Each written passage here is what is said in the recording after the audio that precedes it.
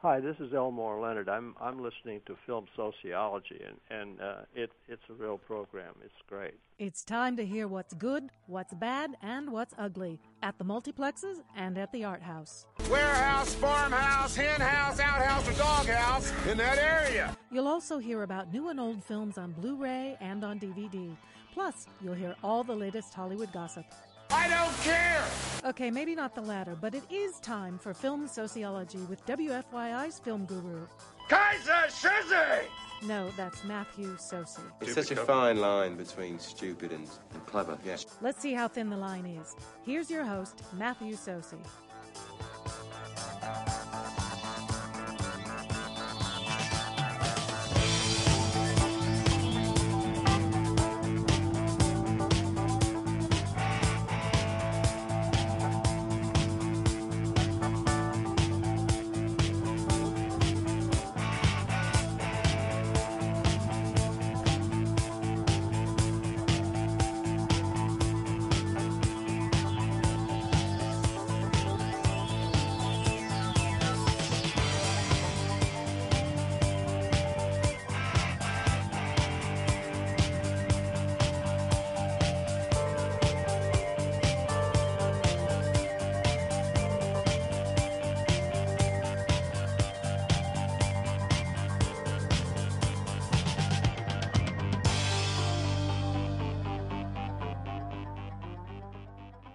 Hello there, film lovers. Welcome to Film Sociology, a film talk show here on WFYI HD to the Point and WFYI.org.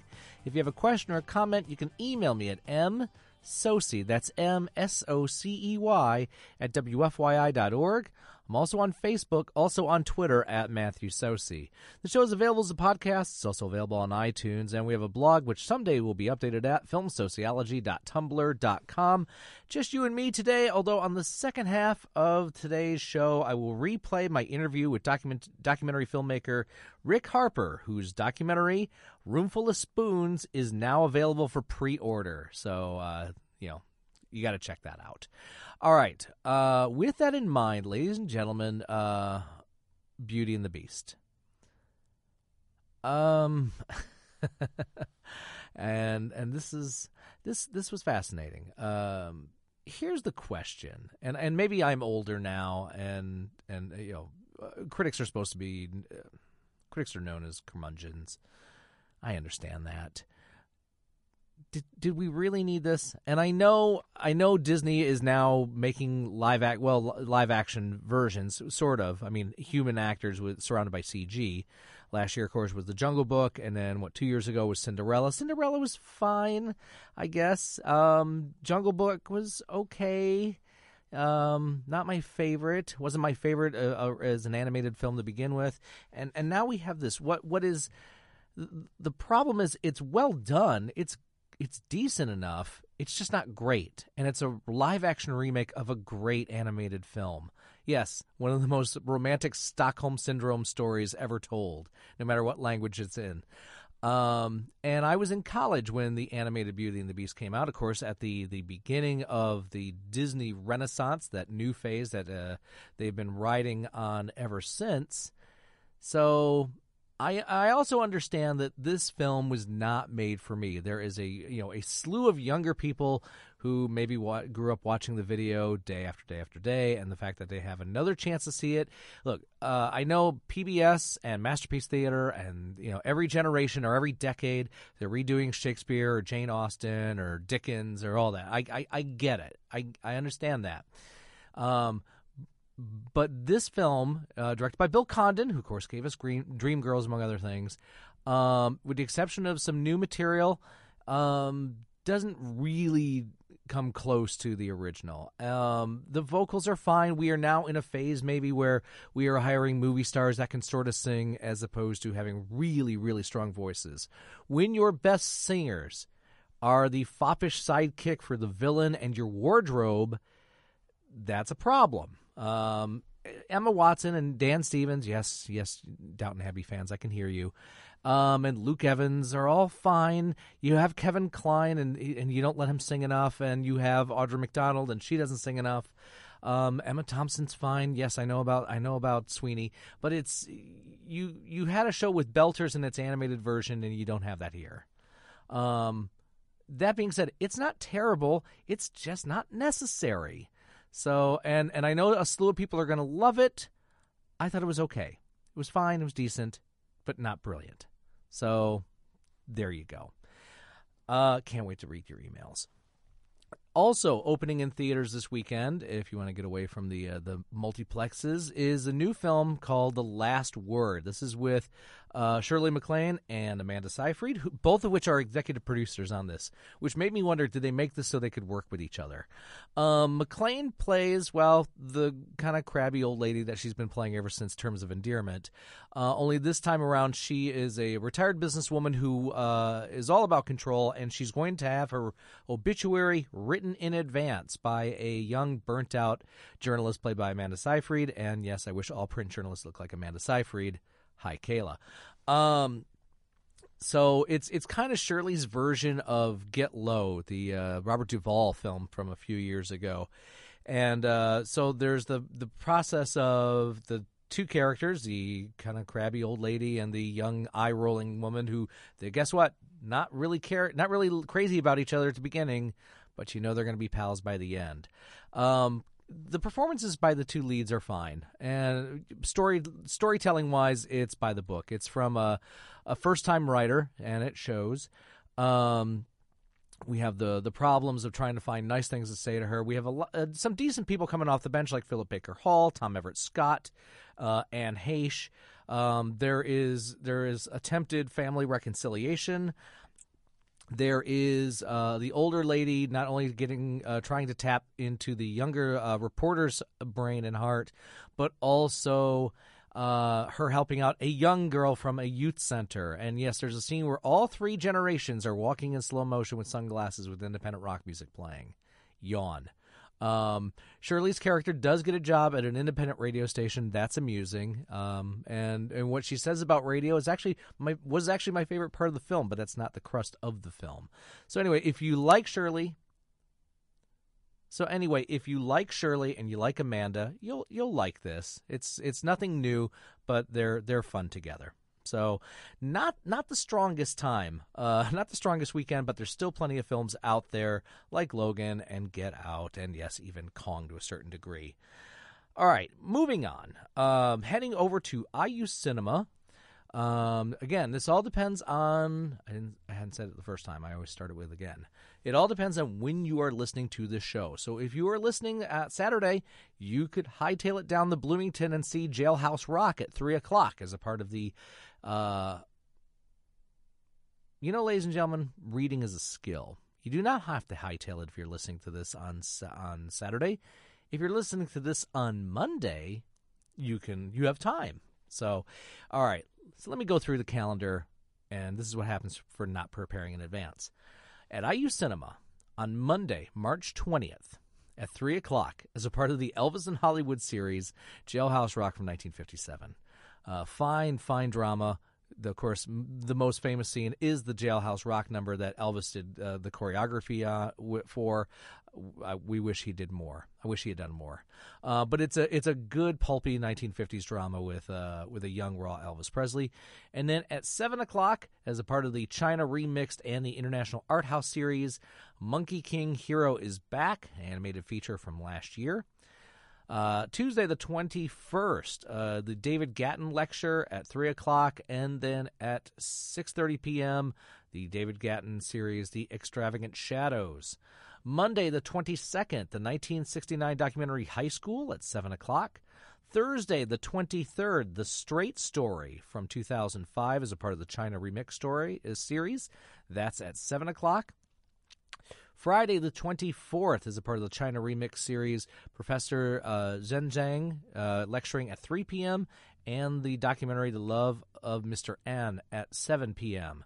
Saturday, March 25th, the Academy Award-nominated Tony Erdmann at 3 p.m., and at 7 p.m. for the fans of Indian cinema, Om Shanti Om at 7 p.m., Sunday, March 26th, Rashawn Russell and Kirk, The Case of the Three-Sided Dream at 3 o'clock, and Mama Rainbow at 6:30 p.m. Monday, March 27th, Papa Rainbow, the documentary from 2016 at 7 p.m.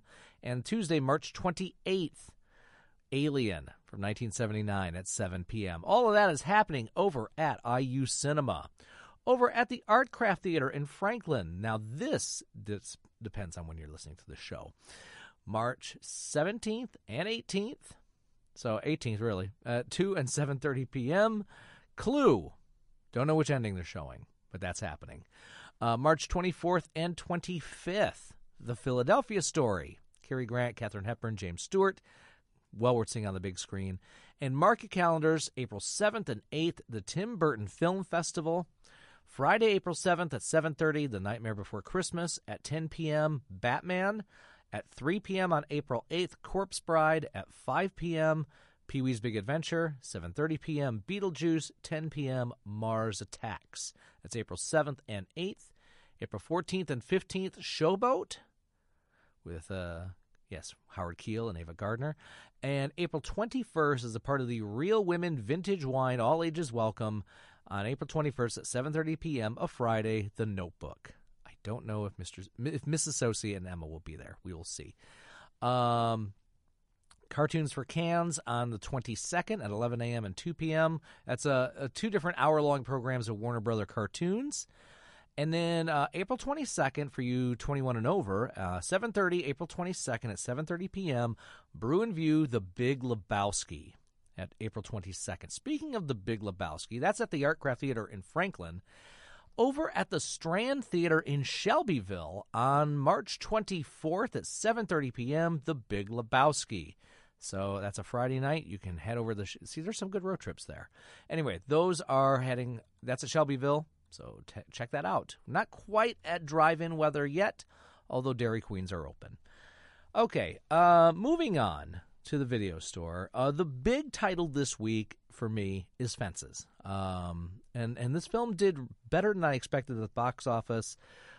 Kudos to Viola Davis for winning Best Supporting Actress. If I was voting, I would have voted Denzel for Best Actor. And if I was voting, I would have voted August Wilson for Best Adapted Screenplay. I didn't vote. But this is a film that made my top 5, and I'm really happy it's gotten the notice that it has. It is August Wilson's Death of a Salesman. Is it stagey cinematic-wise? Yeah, it's opened up a little bit, but I think it's supposed to be that claustrophobic. The play's called Fences, and part of it is the family stuck in this home, literally and figuratively. Strong performances across the board, and hopefully it'll get a bigger boost on home video. So, really happy about that. Hope and can't wait to see the 9 other August Wilson films made into films thanks to producer and director Denzel Washington. Now, I don't think he's going to be directing all 10 of them, but if he's producing, then keep making The Magnificent Seven and all the other action films. I'm okay with that. Then we have Elle, the film from Paul Verhoeven with Isabelle Huppert, who strong contender. If it weren't for Emma Stone, it probably would have gone to Natalie Portman. Anyway, but no, she's very, very good in this. It's an odd kind of revenge drama of a businesswoman who's not the nicest woman in the world, but the intertwinings of revenge and her private life and Paul Verhoeven likes to push the envelope in uncomfortable ways, and he does this in an enjoyable way compared to Showgirls or Basic Instinct and less satirical than, say, Starship Troopers. But anyway, very solid, worth checking out. And then we have 2 big title films that were released at the end of the year and didn't do well for a couple for vastly different reasons. First, we have the sci-fi drama Passengers. This is the one with Chris Pine and Jennifer Lawrence, stranded in space. They're part of a 100-year travel plan, and they wake up way too early. All right, 90-year travel plan, but they wake up way too early, and they are the only two people awake on the ship, except for the android bartender, nicely played by Michael Sheen. And what happens when there's problems on the ship?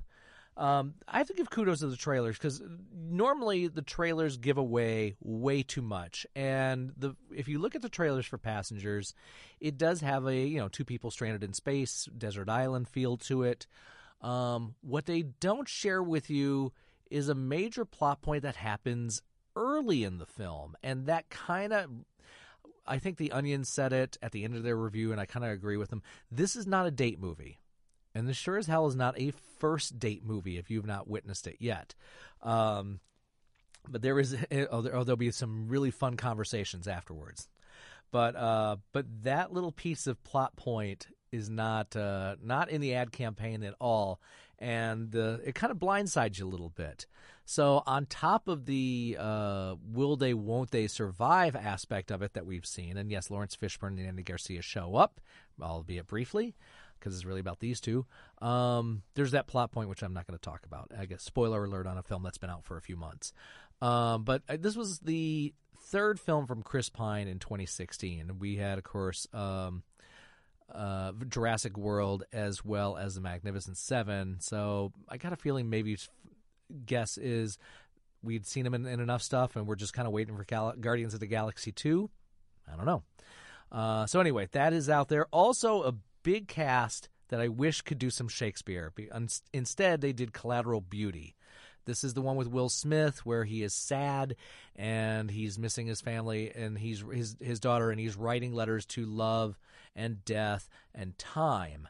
And you have a cast that includes Kate Winslet, Michael Pena, Edward Norton, Keira Knightley, Helen Mirren, Naomi Harris, and actually this is a film that has something else in common. There's a major plot point that happens at the beginning of the film that you don't see in the ad campaign at all. If you've seen the ad campaign, he writes letters to death and time and love, and Helen Mirren shows up as death, and Keira Knightley shows up as love, and we have another actor that shows up as time. Now, that would have been interesting if you went on the more fantasy side. This film doesn't. It has kind of a Lifetime movie feel to it. And what the Winslet, Norton, and Pena characters do is kind of a friendship deal breaker, I have to say, if not illegal. There's also some scenes with Smith and Naomi Harris as a counselor that, well, you kind of see coming if you ever hear the voiceover guy cliche, things are not as they seem. So another misfire by Will Smith, and well, this was. I will say that Suicide Squad was better than this. So anyway, that is out there. So those are the new titles on video. A couple old titles of note, couple scary movies for different reasons. The 1977 thriller Demon Seed. This is the one where Julie Christie is impregnated by a computer, voiced by Robert Vaughn.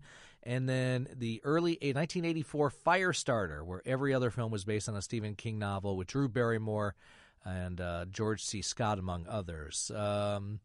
Good performance from George C. Scott. Maybe doesn't hold up well. Have a few cocktails before watching that. All right, let's take a short break. And when we come back after the break, my interview with Rick Harper, the director of the documentary Roomful of Spoons, which is about the room and is now available for pre-order. So stick around. You're listening to Film Sociology, a film talk show here on WFYI HD to the Point and WFYI.org.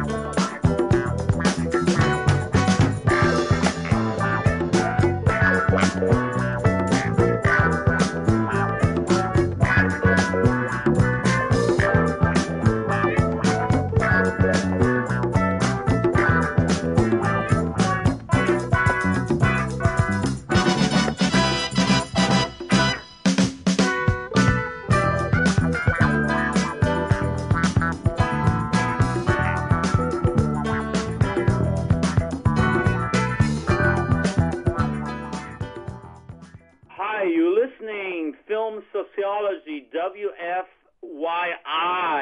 Indianapolis. Have a groovy time, listen it. Hey everyone, this is Tommy Wiseau, and you're listening now Film Sociology at the WFYI, Indianapolis. Thank you, Tommy. Welcome back to Film Sociology, a film talk show here on WFYI HD2 The Point and WFYI.org. If you have a question or a comment, you can email me at msocey, that's MSOCEY, at WFYI.org. I'm also on Facebook, also on Twitter at Matthew Socey. Okay, Roomful of Spoons, a documentary that Rick Harper made about the legacy of The Room and attempting the peek behind the curtain of Tommy Wiseau, is now available for pre-order. You can go to roomfulofspoons.com for all the information on that. So we're going to go back to my interview with Rick Harper to talk about the documentary Roomful of Spoons. Enjoy. Joining me on Film Sociology is a man who peeked behind the curtain, and it's a documentary called Roomful of Spoons. Of course, as you know, Film Sociology is your home for Tommy Wiseau information, but Rick Harper is here. Rick, how you doing, my friend? Hey, I'm really good. Thanks a lot for having me, Matt. I would say, tell us about your first experience of watching the film The Room. The first time I watched The Room, I actually watched it at home. I was with my wife, and I sat her down and said, all right, we're going to watch the worst movie ever made. So we pressed play, and I guess my initial thoughts were, this really can't be that bad, because the opening montage of San Francisco is so well shot and edited, and then you have the beautiful score by Mladen Mlečević, and everything seemed fine. I'm like, how bad can this thing really be? And then Tommy walks through the door, hi, babe, character Johnny, and says, hi, babe, yeah, and everything changed from that moment on. I believe there's a quote in your film that I can't remember who said it, but the quote, accidental good instincts came into play at times. Yeah, that was a quote. I was quoting Sandy Chaclair, actually, when I said that. I thought it was a really interesting way of qualifying Tommy's success. A couple weeks ago, I was watching the film version of Valley of the Dolls, and they were talking about the definition of camp, of something that's played seriously, but it winds up becoming unintentionally funny. And the Room fits that and then some. It sure does, yeah. I would say, so how many times did you watch? I'm going to say, when was it when you finally got to see it with an audience? It was just the next, probably a few weeks after I saw it on DVD. I knew that, I did a little research on it, and I knew that people were throwing spoons, and there was call-out lines at the theater, and it was like a big party. So it plays at my local theater here, my local art house theater called the Mayfair. So only a couple weeks later, I went to see it, and it was like, what an experience. It was so much different. Like, of course, it's fun to watch at home. Watching it in theaters is just a completely different experience. It's not even like a movie. It's more like an event. Every time you go see it, it's different. You know, people shout things at the screen. They throw spoons. They dress up like characters. It's just a huge party. I say, did your wife make it through the whole film? She did. She's not quite as big a geek as I am, but yeah, she actually sat through it with me. She even came to the Mayfair with me a couple of times, and because of my, I guess you could call it an obsession with the movie, she sort of got into the whole cult phenomenon of it as well. You're a lucky man. Mine lasted 30 minutes. and she got up and left. And my daughter watched it, but she had to cover her eyes during the 4 love scenes, which takes up about a third of the film. Yeah, that's it's not exactly a PG movie, but you know what? I don't blame your wife. It's for a special type of person. Yeah. The Room isn't necessarily for everyone. No, she pats me on the head regularly about that. So I was about to say, because I remember, I think it was the Onion's AV Club. They talked about the day midnight movies died was when Rocky Horror was available on home video. The fact that you could watch anything at any time. And I think they said The Room single-handedly helped bring back the midnight movies, because since then there have been films like Miami Connection and Troll 2 and Roar where you have that midnight communal experience. And I think single-handedly The Room has been that champion. Yeah, I would totally agree with you, because I'm I was a little bit young when Rocky Horror came out and stuff like that, so I never really got to experience that. But I would hear my uncles and my dad talk about Rocky Horror and people dressing up, and it's not something that it was always something that I was kind of fascinated with, but never got to experience until The Room came out. And it was this whole new generation of people going to midnight movies and dressing up and the call-out lines and really having a lot of fun with it. And then, of course, movies like Samurai Cop and Birdemic and stuff like that started resurfacing, and it just sort of revived that whole cult experience. So how long did it take before you started to do preparation to make the documentary? About a year from the first time that I saw it.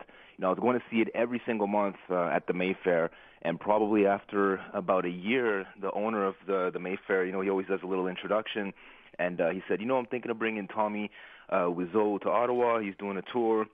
What do you guys think of that? So right after that, I went to see him, and I said, hey, I really want to sponsor the event.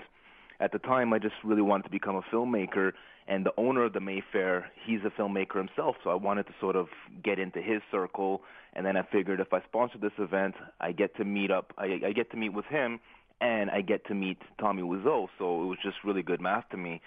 So we did that, and I got to meet Tommy, and immediately I knew I had to do something with him. I figured this is my opportunity to sort of hang out with somebody who I really admire and I think is really cool, and pursue my dream of becoming a filmmaker. So I pitched the idea of doing a documentary. And he was receptive right away? Initially, yeah. He thought it was a great idea. He's like, yeah, we can do it under Wiseau Films, and I have a red cam, and why don't you guys come next month, have a big event at the Ziegfeld in New York City. And you'll have a groovy time.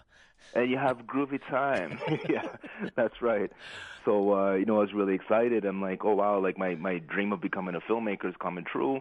And, Tommy invited me to New York. So, I assembled a crew and hired a few assistants and went to New York and started shooting the documentary then. Well, when I talked with Tommy about this, which you can hear a little later on in the show, from a filmmaking standpoint, it's hard to make a movie. It is hard. There have been thousands of movies that have been attempted and not finished. So the fact that he was able to have a complete product, that's something to be said. That's something that not everybody can do.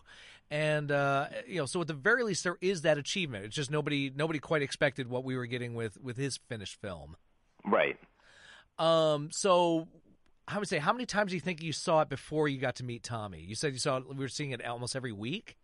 Almost every month. So I would say at least a dozen times. Okay. And once you really get into it, you're not just watching it in theaters. You're watching clips on YouTube and the memes. So I was living the room for about a year until I actually got to meet him, Mm-hmm. And yeah, it's and a lot of people think that, meeting Tommy is funny and his movie's funny and it's ridiculous and there's bad things, but absolutely there is something to admire there because, he was a first-time filmmaker, clearly didn't know what he was doing, but no real first-time filmmakers do, Mm-hmm. And just like you said, a lot of people don't even finish their films, or they just talk about it, or, they might have a script that they started, or there's all types of obstacles, of course, money being one, and he was able to fight through all that, and the result wasn't necessarily what he intended it to be, but it's definitely admirable that he was able to finish it and turn it into such a success. Now, I don't want to give away too much with your documentary, but was it your intent from the get-go to try to, I use the term, peek behind the curtain when it comes to Tommy Wiseau as a person? Not necessarily, no. Now, of course, there's a lot happened after that trip to New York. Things sort of went awry with Tommy. He wanted to take the documentary in a different direction. Now, while I respect that, and in retrospect, it makes sense to me, but he just wanted to make basically an hour-and-a-half long promotion for The Room. Right. Which essentially is what a documentary is. Like you are promoting the movie, you're telling people that this movie exists and why it's so special and why it's so, adored. But as soon as I started interviewing certain people that he didn't want me to talk to and stuff like that, he backed away and just basically said that he didn't want to take part in it anymore. It was a bit discouraging initially, but then, like I said, in retrospect, it's a good thing because when it would create a real bias if you have, if the person you're documenting is a producer on the project. Mm-hmm. So once Tommy bowed out of the project, I decided to take it in a bit of a different direction. We interviewed all of the cast, most of the crew, a lot of people who just worked on The Room peripherally or have other projects that are related to it. And then also, then we decided to, there's a lot of mystery around who Tommy is. So we started doing a little bit of research to find out, to answer some of the questions that fans have been debating over for the past, 13 years now. Who were the people he didn't want you to talk to? Early on, I remember a conversation. It was the day before I was leaving to my first time going to LA, and he told me, he said, "I'm not against your project, but," he said, "don't interview Sandy Chaclair or the blonde guy with the glasses." So I later found out that the blonde guy with the glasses was Michael Rousselet, who's a great guy, and I don't really know why he didn't want me to interview him. Michael Rousselet is the person who more or less discovered The Room. He was one of the original fans. He was the one who brought a lot of people to come see it and made it what it is today. You know, but and then Sandy Chaclair is someone who he had a very public feud with. You know, Sandy claims that he was the real director of The Room and not Tommy. And we touch on that in the documentary as well. Yep. And then, of course, you know, I did interview, or I reached out to a lot of Tommy's family members, and he didn't like that too much either. But, you know, he was no longer at that point involved in the movie and didn't really have a whole lot of say in the direction I was taking it in. So I think that I dealt with that in a very mature and respectful way. But there are certain things in the movie that he didn't want me to reveal, and certain people he didn't want me to talk to, and stuff like that. Here, the interviews with Sandy reminded me of William Goldman's claiming that he wrote Good Will Hunting, and it's like there's now a parallel between The Room and Good Will Hunting. That's an interesting parallel because there's certainly a difference in quality between the two, But yeah, no, Sandy's he's very passionate. I mean, if you can look up Sandy Chaclair's IMDb, he's a very, very accomplished filmmaker. So it's interesting in itself that somebody who's so accomplished and has worked with literally everyone in Hollywood would want to take credit for something that's considered to be the worst movie ever made. So in itself, that made for a really interesting interview. But there you have it. You know, he claims that he directed it. And, you know, that he set up every shot, told the actors what to do, and that Tommy did nothing on set except act, really. And yell things like, "Don't touch the dialogue, it's genius." Yeah, and stuff like that, too. When he was trying to change some of the words to translate a little bit better on screen, you know, that he would say, "Oh, don't touch the dialogue, it's genius, it's meant to be this way," and stuff like that. So he makes fun of the movie a lot and basically claims that while making it, he just thought, you know, no one's ever going to see this, so I'm just going to have fun, and that he sabotaged the movie. How much of that is true is really up for the viewer to decide. Mm-hmm. Well, and then you obviously talked to a lot of the cast and the crew, and I think of the interviews with Juliet, who is an extremely patient human being, and I know she talked about how it was a job at first, kind of horrifying afterwards, seeing the finished result, and then enough time has passed that she was able to embrace it. Was that the general consensus with most of the cast and crew? I think so. You know, everyone was really open about participating in this. I didn't really have to convince anyone to take part in it. No one was, you know, really hiding from their quote unquote fame that they got from being in The Room. You know, everyone just sort of really has fun with it. I think that while we make fun of the movie, we as in the fans, while we make fun of the movie, there's something really genuine about it. And I think that a lot of the actors and the people who took part in the movie know that we genuinely like them. Like they, you know, we go see them, but it's not, we don't make fun of them as a person or as an actor. We're just making fun of this silly project that they were in, you know, 12, 13 years ago. So, you know, while for Juliet especially, because, you know, she spends half the movie naked, and she's one of the actresses who really, you know, took it seriously while making it. So she really thought she was making a good movie, and that this was really going to kick off her career as an actress and stuff like that. So, of course, initially she was really hurt, and she says, you know, during one of the interviews how she wanted to dig a hole 10 feet deep and just hide until this whole thing blew over. But I think, I think once she realized that this isn't going away, she might as well just embrace it and just accept, you know, the fame that she did get and whatever comes with it. And I think she realizes now that the fans really do love her. And that was an important goal of mine early on, because at some of the screenings, people yell really mean things about her. Not so much anymore, but earlier on, people would, you know, say very shaming things about the way that she looked and, you know, stuff like that. So it was a important goal of mine early on to really humanize her and show the fans, like, look, this is who Juliette Danielle really is. And I feel I was successful in doing that. She's an absolute sweetheart, and she came across that way in the movie. Yeah, once again, a really, really good sport. Especially, her telling the story of watching it for the first time and realizing what stayed on film. I mean, that's extremely harsh. So, a couple other connections. We were talking about parallels of other films, and I remember in some of the ad campaigns that there was somebody had name dropped Tennessee Williams, and the fact that that Tommy actually told the composer that he was trying to make a Streetcar Named Desire, or at least his version of it.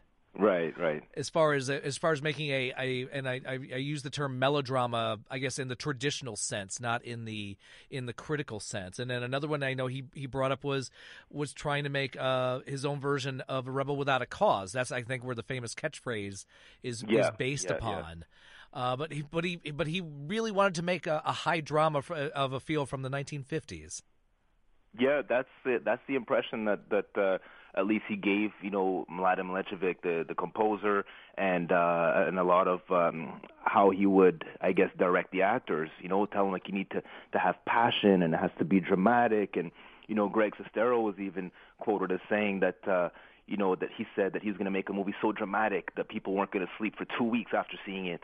And stuff like that. And while you can see the passion in some of his acting, I mean, some of the scenes where you can tell he's trying to be really emotional, and that this is more than likely a very personal story to him, it just doesn't come across that way because I guess the quality of his acting and a lot of the directing and the story itself is kind of flawed, and there's just so many things wrong with it that it's hard to take seriously. Had it starred an entirely different cast, had it been directed by a different person, maybe he could have got those emotions across. I think that's a reason that why we love it so much, because we can see the effort on camera. Like, we know there's something real there, but he just doesn't succeed in telling that story as dramatically as he wanted to. Can you pinpoint when Tommy publicly decided to? What has become his mantra of people take the film for what it is? Do we know when that shift happened? I think it was immediately after the premiere. Now, the earliest footage of Tommy saying that before a crowd that I have is from 2004 at the 1-year anniversary from the release of The Room, where it was already popular amongst fans like Michael Rousselet and his friends and stuff like that. So he would rent small theaters and sell tickets and give away T-shirts and stuff like that. And there's a small clip in the documentary where he says, keep in mind everything in this documentary was done on purpose. Everything was intentional. And then the crowd sort of chuckles a little bit because even back then they knew that it's impossible that this was all on purpose. Now, according to the interviews that I have, I think it was Scott Holmes that said that right after the premiere.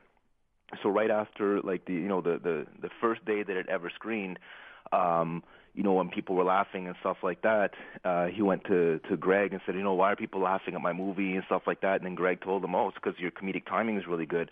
And that possibly, if you ask me, I think that probably sort of a light bulb came above his head, right? And then he just figured, like, okay, let me just market it this way since people, they laughed and they're obviously not going to take it seriously. So instead of just getting discouraged and burying this project, let me just remarket it and see if people will respond, and he was successful in doing so. And he and Greg are getting paid for each appearance on college campuses and theater houses ever since. All over the world, yeah. They've been all over the world together. They tour in so many different cities, and it's wild. Like I've traveled to all over just while filming Roomful of Spoons. And it's incredible. Everybody knows Tommy. It's really wild. I guess I'm going through my notes, and I guess I have to ask, where is your respect, Rick? Poor Tommy. He doesn't like me right now. While I still do have a tremendous amount of respect for him, we're not seeing eye to eye as far as the documentary is concerned. I think like we're in talks right now, and I think we're going to come to sort of an amicable resolution soon. And but he's went online and made statements about him not supporting the documentary and shame on you videos and stuff like that. He has this idea that that this movie is just completely disrespectful towards him and is bullying him and all these things, these terms that he uses, which was, of course, never my intention. I mean, I think I'm a pretty respectful guy. I can appreciate that if a documentary is being made about someone, that person isn't going to agree with everything that's said, but a lot of that is out of my control. A lot of it is people's opinions, and the rest is, and the research that I've done is all factual. So, I don't know what his specific concerns are, but I think we're going to come to an amicable resolution very soon. But have you been contacted by any form of lawyers at all? I'm sorry, Matt. I don't really think I could talk about that. It was worth a shot. I mean, you can take that answer for what it's worth. Fair enough. I had to ask. So sorry, man. No, it's okay. I was going to say, I think one of the scenes that you in the film is, I believe, the largest crowd you saw this with an audience was in Copenhagen. Yes. Now, I wasn't there to witness that. I did go to Copenhagen, and we did, a screening of The Room, and I did go back to screen Roomful of Spoons. But it was the promoter, the Scandinavian promoter, Elias Elliott. He was telling a story about how they screened it in Roskilde, and I hope I pronounced that correctly. And they had to turn away 2,000 people. They sold 850 seats, and they had to turn away 2,000 people, and it was just like the biggest screening of The Room in Europe ever. Wow! And who created the video game? That's a gentleman named Tom Falk. He's the CEO of Newgrounds. And they program a lot of video games for the web and for Xbox and stuff like that. And he's a really cool guy. He's actually in Philadelphia, and so we drove down there and interviewed him. Really, really nice guy. He said it took them, I believe, 6 months to make the game. And if you playing the game is basically like watching a movie. It's every line, but then of course there's all this other fun and creative stuff that's in it, and it's a real blast. Are the love scenes in the video game? I believe they are. I don't know how graphic they are, wow. But yes, I believe they are. I think everything that's in The Room and more is in the game. There you go, folks. Have it at it at your will. So I guess, how has it been promoting the film? How many festivals have you been to so far? We submitted to a whole lot of festivals. Of course, it's still new. We premiered in Spain at the Cutricon Festival in January, and that went really well. It was really, really well received.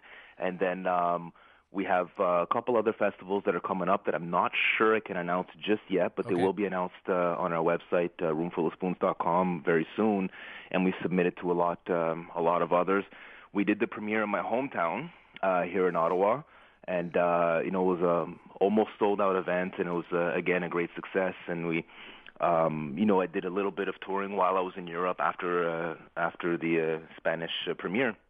Went to Copenhagen, and we went to the UK and just did just a few test screenings just to see how audience were responding to it and to see if there's some edits that we can make. And the response has been unanimous. Like, people are really, really enjoying it, which is it's validating for me, because I really made this for the fans. Being a big fan of The Room and it has such an important cult following that I wanted to make something that was worthy of its fan base, and so far people are really digging in. Has it been allowed to be on a double bill with The Room? Not yet, and that's something that I'm working on with Tommy right now, because I feel that it could be, that could be really successful. I think people are going to want to watch Roomful of Spoons more than once.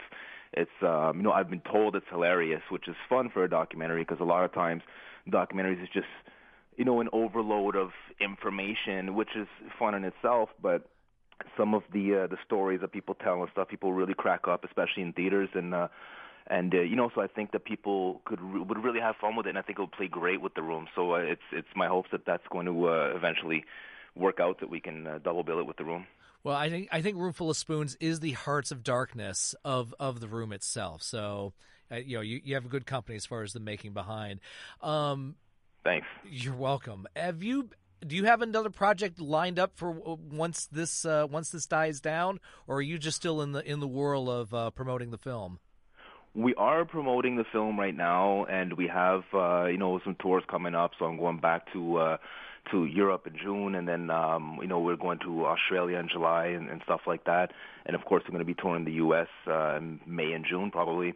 But we are flirting with some ideas right now, whether that's going to be another documentary or like a scripted film. We're not 100% sure on just yet, but nothing worthy of announcing. But we are sort of toying with some ideas right now. And what was your take on the book? And I know they're trying to make a film out of The Disaster Artist. The book was fantastic. The book is it's the Room Bible. Like I didn't really know what to expect because a lot of the stories I knew already and stuff like that. But hearing it from Greg's perspective and if you listen to the audiobook, hearing Greg's impression of Tommy is absolutely fantastic. So I think the book is genius. As a fan of The Room, I almost get a little emotional when I read it. But and the James Franco project, I mean, I'm really hoping that it's going to be that it's going to translate well onto film. I mean, the audiobook itself is, I think, 11 or 12 hours. So to try to condense all those stories and all those years into an hour and a half film, or however long it's going to be, I really hope that I hope it's going to be good. I really do. And I think James Franco's the right guy to play Tommy. I think he's going to do a fantastic job. He's a great actor. And I guess we'll see. I'm excited for it, though. Well, fans of The Room, I think once it's a very addictive film. Once you experience it, you want others to experience it. You want to know as much as you can about it. And I would say, Rick, congratulations on Roomful of Spoons as far as providing that for fans of The Room. We really appreciate it. Thank you so much, man. I appreciate that. That was documentary filmmaker Rick Harper. His film Roomful of Spoons is now available for pre-order. So go to roomfulofspoons.com for more information. If you're a fan of The Room, you're going to want to peek behind the curtain with this documentary. Okay, got enough time to dip into the archives of the library of interviews here at Film Soceyology. Here is my chat with celebrity chef Claire Robinson. Enjoy. I know I did. Matt, can you hear me? Yeah. What's up? How are you, Claire? Good. How are you? I do a lot of studio work here at the station, and Wednesday mornings at 10, you keep me company. I do? Yes, you do. Oh, I love that. I love that. I'm glad you're there on Wednesdays at 10. That's my moment. Absolutely. I got to see you cook Russian food this morning. Oh, did you see me poorly say Nostrovia? Better you than me. Yes, it took me a lot of practice, like about 2 days, sadly. What is the 5 flavor forecast for 2014? All right, this is so cool. The Cormac, for their 125th anniversary, I'm really excited about this because it's a company that has literally been around for 125 years. So they've given so much to us. We all know those red cap spices. They're absolutely amazing. But they're giving back this year. So for their birthday, they're kind of giving us presents. And one of them is their flavor forecast. This is interesting because you think that the flavor forecast is talking about the hottest flavors and trends and food that you're going to see over the next 1 to 3 years, but you think that it would be all about spice. It's not. It's actually legitimately the new flavors and the new food trends they're going to see coming in and out of kitchens over the next 1 to 3 years. And I think that it's such a neat thing. They've been doing this for 14 years. One of their previous flavor forecasts was in 2003, and it was Chipotle. And now that's everywhere. Right. So they're obviously right on the money. So now, with some of these, have you developed recipes for the new flavors? I didn't actually develop any of the recipes. I'm just really excited to be working with them and talking about the flavor forecast. So, what's so exciting is this is something that really helps people like me come up with, with what I should be inspired by. So, for example, the trends have flavors within the trends. So they have 5 trends: Chili's obsession, but within that, there's flavors like Chili's de Albo. Now, Chipotle is one of the chilies that we all know, red pepper chili flakes.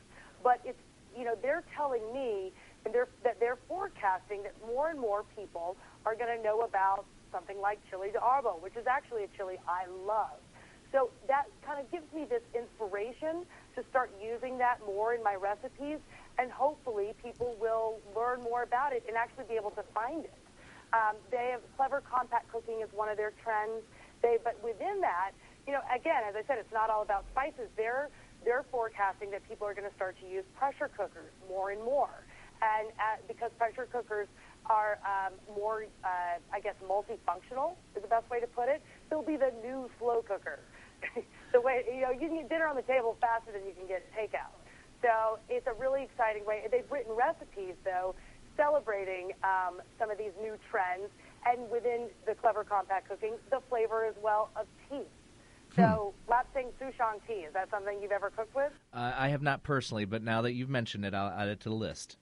It's kind of like chicken or egg, which is predicting what, but they're forecasting that tea will become a hot ingredient for people that have these compact kitchens, these small kitchens, which I'm one of them. I'm from Tennessee. I moved to New York. My kitchen is so tiny, it's the size of most people's bathroom. That's pathetic. And so for me, I really have to think about every single thing in my kitchen. I don't have a pantry. It's my countertop. So I really try and use these ingredients in more than one way. Now, I'm a chef, but this is something that they're predicting will happen in everybody's kitchen. It'll become much more commonplace. Well, it's funny. I think what you mentioned, the pressure cooker, I think everybody's worried about getting it locked correctly and, getting steam shot in their face, that sort of thing. So I think once you actually know how to work it, then, it'll be used more. Exactly. But, the interesting thing is it just takes that becoming more of a popular appliance. And for me, I would much rather replace appliances that don't have as much function with appliances I can use in more than one way. And pressure cookers, it's everything from putting together a quick chowder that has chorizo and this tea in it and smoky flavors of cumin and deliciousness. I'd rather have that on my counter and be able to last minute put something on the table than to have to think about it before I go to work, because let me tell you, I can barely remember my keys when I walk out the door in the morning. I'm not a morning person. Well, but, they're not. The funny thing is, McCormick isn't selling pressure cookers. They're just predicting these really cool trends that you're going to see in kitchens, the flavors within those trends, like Mexico, you're going to see charred tomatillo, and Brazil, because we've got the World Cup and the Olympics, you're going to see guava and something called cassava flour. Well, so what does 2014 look like for you? I know you got the cookbook. That's still running strong, and we hope to see you on the telly more. Yes, I am working on some new stuff. Fingers crossed that you'll get to see it by spring. I'm excited, and in the meantime, it's really fun because I'm kind of in my creating phase right now. So I'm writing a lot of new recipes and looking for inspiration constantly, which is really excited. That's why I said these recipes are McCormick recipes, but I'm using them as inspiration to write my own. So you might see a couple of wacky new ingredients in my few ingredient cooking, because I'm still sticking with my few ingredients. That's my thing, and it's the way I like it. I don't like to count on more than one hand. It is less is more. I think 5-ingredient fix is one of the smartest concepts. That really brings it to if you can do it with 5, you can make anything great. Exactly. And what's great is I'm so complimented when somebody comes up to me and says, "Oh, I added this ingredient to your blank recipe," and to me that's flattering because they made it their own. I'm giving them a wonderful base recipe that's good as is, but from there, that's how you really learn to cook. I want people to be the chef of their own kitchen. So when you learn about new ingredients and you learn about new flavors that are supposed to hit your kitchen and you add them to recipes you already like, then you're a chef and you are the executive chef of your kitchen. Now, this is a film show, so I'm asking, have you been able to watch any new films recently? Films? Oh, my goodness. Yes, I have. And I'm really excited. One of them has not come out yet. The Wolf of Wall Street. I was able to see a little trailer thing. Uh-oh. And it was awesome. Excellent. It was just awesome. I don't even know how to tell you. It was so good. I can't tell you. I don't want to spoiler alert. Okay. It's so good. It's so good. I'm really excited. I really want to see the new one, The American Hustler. Yes. That's coming out. I think that's going to be great. And, I'm in New York, so we get into those indie films. Of course. Tribeca. Yes, Tribeca. And I actually live near the Angelica, so I go there and hit the new indie films. It's exciting. Right now, I feel like we've got a good film season coming out. What are some of your favorite cooking moments in cinema? Do you see somebody if they know how to work in the kitchen or not when they're being filmed, movie-wise? Yes, I do. As a matter of fact, we all seen Kitchen Confidential, right? With Catherine Zeta-Jones. Yes. She really worked hard to get the process of putting on her wife, the apron, the way she put them on. It really is for chefs, especially restaurant chefs that are in there every day. It is almost a ritual, and it's a very distinct, very specific process that's done the exact same every day. You don't miss a beat. She practiced that through and through, and I really felt like she looked like she knew what she was doing. She held a knife correctly. But yes, I catch all the time people that are holding a knife incorrectly, and and they're supposed to know what they're doing, and in 1 second I can tell they don't. One of my favorite ones is chocolat. Yep. That's not the sexiest chocolate moment on television. It also helps that Juliette Binoche has the over-the-shoulder dress handing you chocolates. Yes. I mean, it's just good. It was good. I loved that one. My chat with Claire Robinson. You're welcome. All right, we got a couple more minutes. I want to play a little bit of a soundtrack I finally purchased recently. It's amazing what you can get online. But this is an Italian import, the 1974 soundtrack to Death Wish, music composed and conducted by Herbie Hancock. Enjoy. Here's the main theme.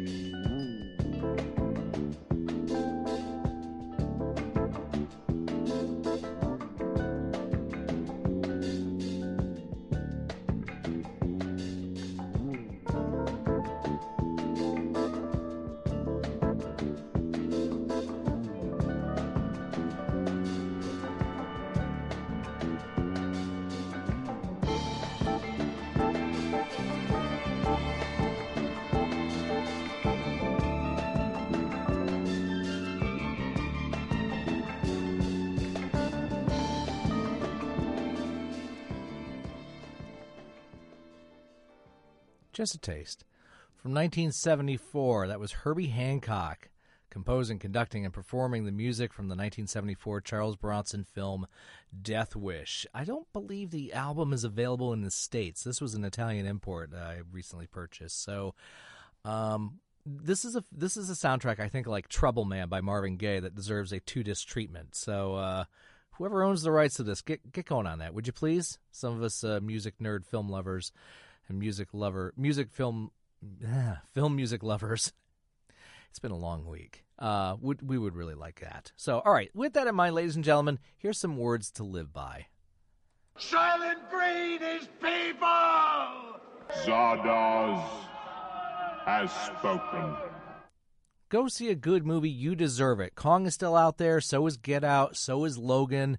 So is the La La sing-along version of La La Land. If you get a chance, check that out. Emma and I got to see that earlier this week. And Singing with My Daughter, that's a major dad-daughter moment, especially when she's 15 and cynical, and I'm 40-something and cynical. So if you get a chance and see the sing-along version of La La Land, do so. And always double-check and see if it's a sing-along version of any film. Well, worth asking. Anyway, until next time, take care, everybody. You're listening to Film Soceyology, a film talk show here on WFYI HD to the Point and WFYI.org. Good afternoon, California. Good afternoon, Fort Myers. Good afternoon, Michigan.